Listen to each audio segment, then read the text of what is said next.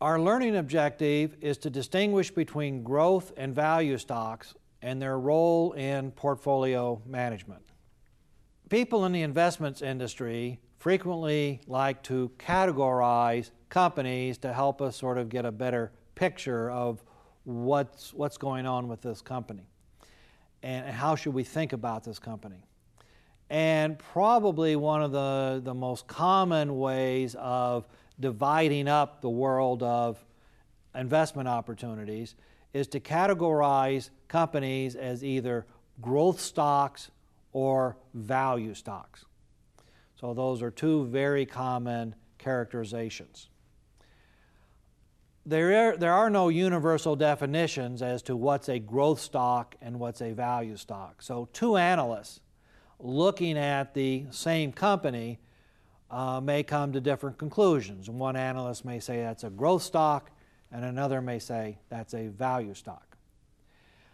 Companies will tend to have their own proprietary model to actually categorize companies, and different investment firms will actually use different models in their categorizations. However, regardless of the model that is used in order to classify a stock as growth or value, probably the single most common characteristic in the classification is the P/E ratio.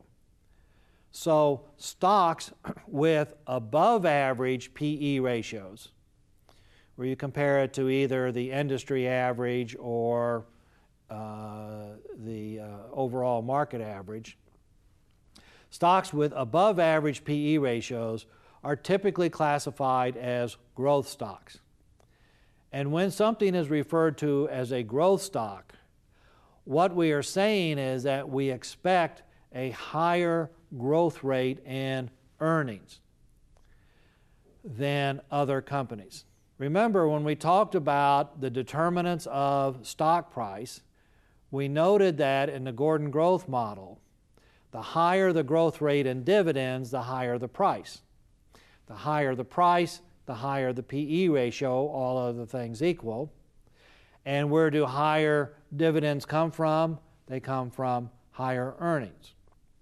So growth stock means higher growth in earnings. If the company is paying dividends, it means higher than average growth rate in dividends. Value stocks are those which are characterized by below average P/E ratios, which means slower growth rate in earnings and dividends. And of course, in the Gordon growth model, when G takes on a smaller value, then you tend to end up with a larger denominator, which means a lower price.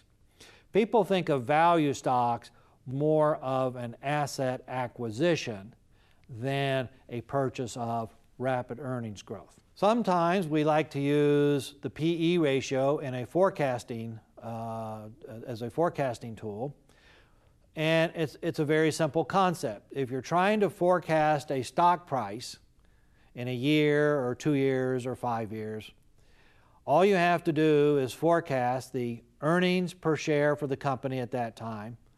You forecast what you think the P/E ratio would be, and you multiply the two together.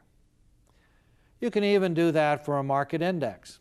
Forecast the earnings for the companies in the index, forecast the price earnings for that index, and multiply the two together.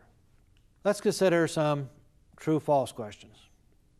A growth stock is one in which there is a rapid price appreciation. Well, that's what a lot of people think growth stock means, but that's not technically the definition. So this is false. A growth stock is one in which we expect a rapid growth in earnings, and above normal growth in earnings. A simple price forecast is to multiply a forecasted P/E ratio with a forecasted earnings number. That is a true statement.